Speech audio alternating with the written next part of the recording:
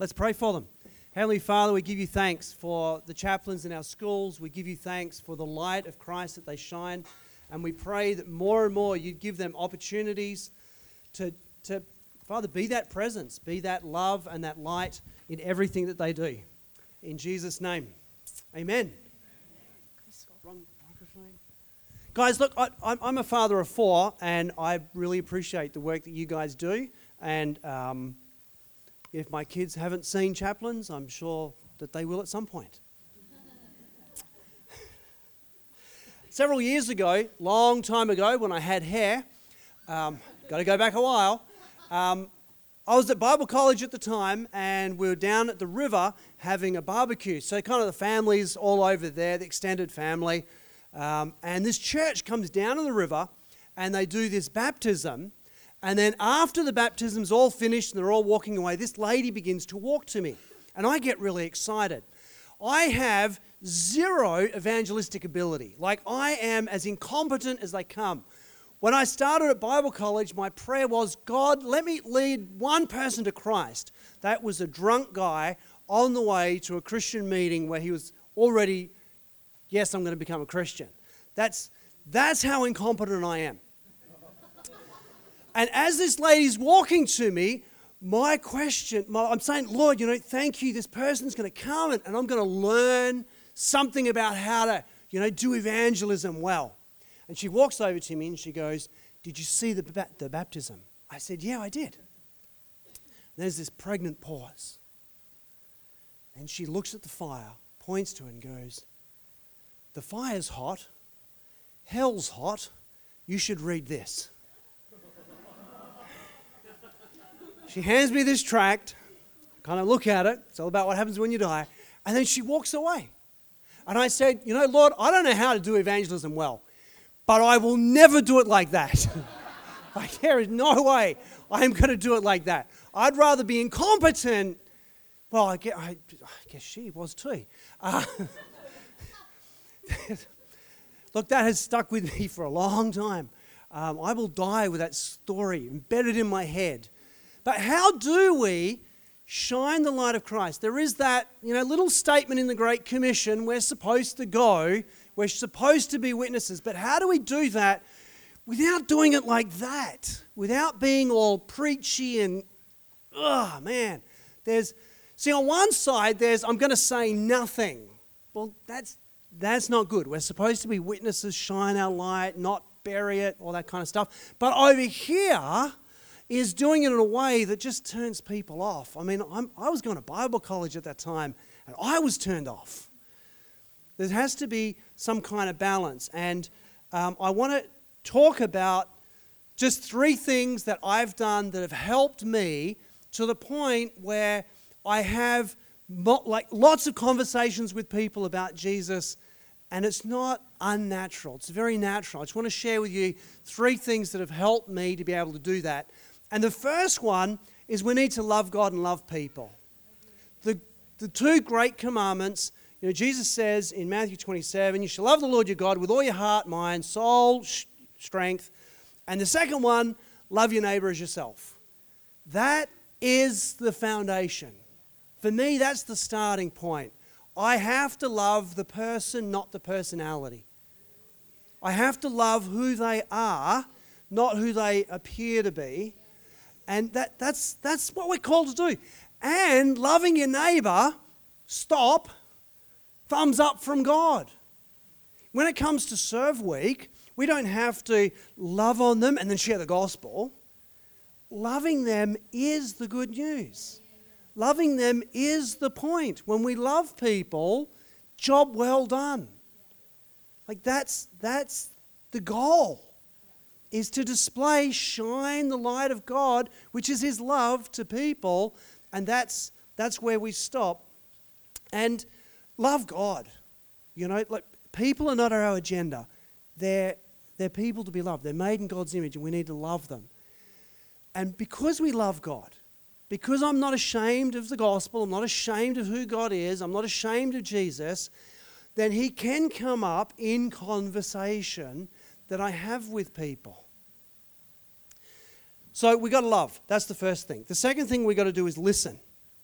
We can listen to people because anxiety is a problem, broken families are a problem, depression's a problem. There are lots of problems in society, and if we stop and we listen, we'll hear them. We'll hear them. If we stop and listen, if we give people time. You know, one of the beautiful things about chaplains is they're not there to teach the kids, they're not there to administer the kids, they're not there as psychologists to analyze the kids. They're there to be who they are, and that's what they present. This is who I am. I'm here to listen to you. And their ministry comes out of everything that they are. And the same thing can go for us. When we meet with people, we can listen to them and we can genuinely hear what they have to say. Now there's the big news. We're all sinners. We need to turn to Jesus and go through Him to be reconciled with God. There's that big good news. But you know, it's not the only good news of Scripture. The beginning of the Sermon on the Mount, Jesus begins with, blessed, happy are those who have a spirit of poverty, for theirs is the kingdom of God. That's good news. When you get to the end of your rope and you're like, I've had it, it's good news when someone says, you know what? There are the resources of the kingdom that are here for you. You don't have to do this alone. That's good news for people. It's good news when Jesus says, blessed are those who mourn, for they'll be comforted. When people own up, and that's tough, when people are vulnerable and they go, hey, I'm really struggling here, the good news is we can say, I'm going to be there for you. I have a long-term friend, hadn't seen him for 30 years. I happened to read in the paper that he'd done something really stupid and was in jail. And my thought is, he needs someone in his corner. He needs someone to just stand with him, who's not going to judge him, who is going to accept him and stand with him in the midst of a big mess. Well, that's around us all the time. All those kinds of needs are around us. The needs of, am I good enough? If we listen, we'll hear many people say that. We'll hear many people talk about their loneliness and depression. And if we can listen for those things, then we're able to offer them good news that are seeds. Seeds that can be planted. We don't have to begin with, here's the big tree, guys. Plonk. Seeds are small. And as we plant those seeds of love, by listening to people, we will naturally move into conversations. And we move from casual conversation into deeper conversations, into meaningful conversations. And meaningful conversations always lead to spiritual conversations if you're not ashamed of the gospel. If you're ashamed of Jesus, you can have it deep and meaningful with someone and Jesus will never come up. But if you love Jesus, He's going to come up in conversation. I've gone into conversations with atheists, like hardcore. I've got a cousin, he's a hardcore atheist. Goes out of his way to have arguments with Christians. And when I met up with him, I went, I am not going to bring up Jesus. Like, I'm intentionally not going to come up. But you have a meaningful conversation with someone, and if they know you're a Christian, he comes up. He bubbles to the surface.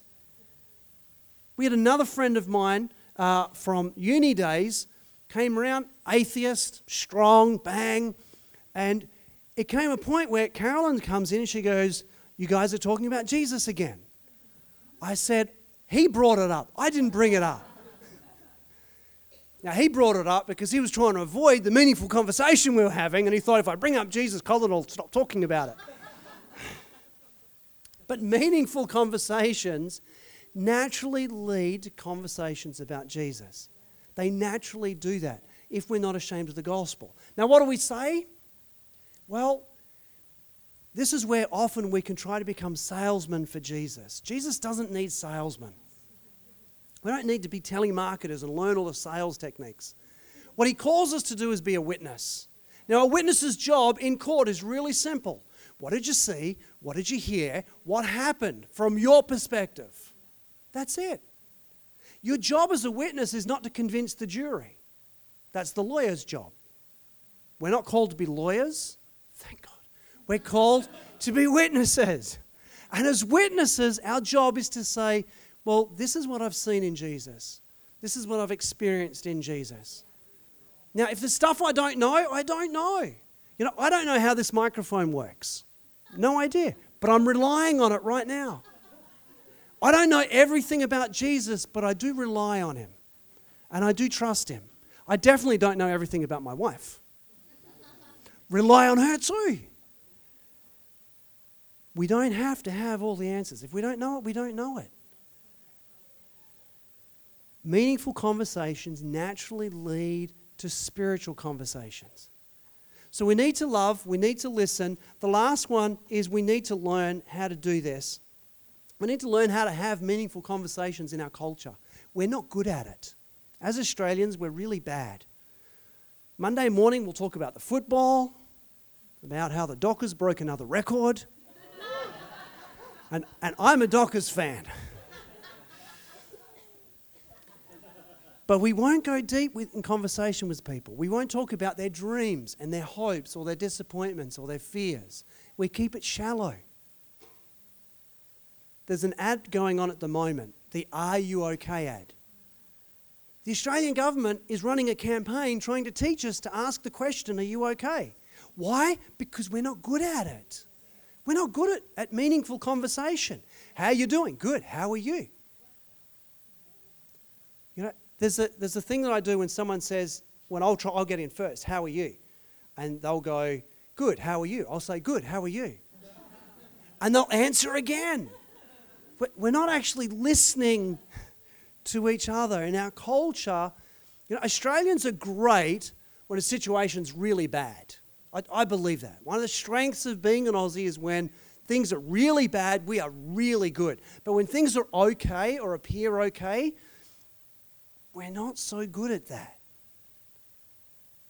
So we need to learn the question, are you okay? And we can drive that as people that genuinely love other people. We can become the guy in the office that asks the question, are you okay? And we can blame the government. They told me to say that. We can be people that have meaningful conversations with people.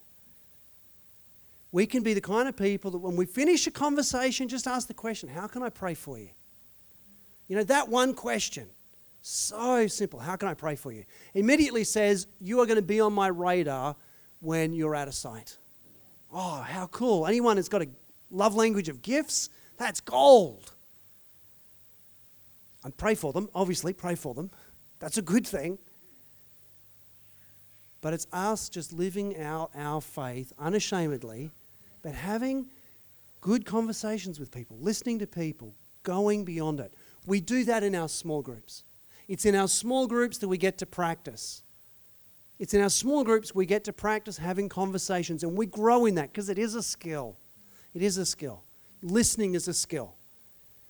Being able to be vulnerable and allow other people to be vulnerable, that takes practice. And we can practice those things in our small group. We can practice loving one another in our small groups and pushing the boundaries with that. That's what I found that's worked for me. Obviously pray for people, ask God for strength and wisdom. But then really it's about loving people and letting that be the agenda, listening to them. And just keep learning how to do it better as you go. Let's pray. Heavenly Father, I give you thanks that you loved us while we were enemies, while we weren't listening to you. You loved us, you cared for us. Thank you. And Jesus, thank you for the many ways throughout Scripture that you show us how to love people and just love on them. From the woman at the well to the demoniac, to the woman caught in adultery. You have those tough conversations with people. And Father, I pray for us to be a church that's known for its love, not for its hidden agendas, but for a church that just loves its community for the sake of loving its community. And Lord, I pray for the many conversations that we'll have this week, meaningful conversations, deep conversations. And I pray for your light to shine in every one of them. In Jesus' name.